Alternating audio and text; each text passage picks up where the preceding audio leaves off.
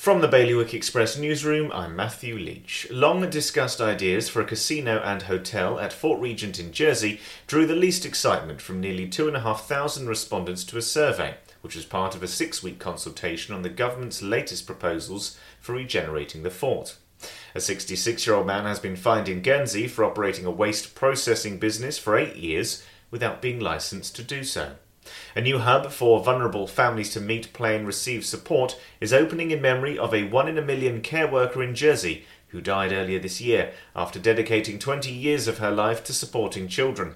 And the film adaptation of Toilers of the Sea edges ever closer to fruition following a newly developed partnership with Sarnia Asset Management and its enigmatic CEO, Sven Lorenz. For more on this and all of today's stories, you can visit bailiwickexpress.com. Your weather today will be sunny spells and the odd shower, wind will be a westerly moderate force 4, and there'll be a top temperature of 17 degrees. And that's the latest from the Bailiwick Express news team.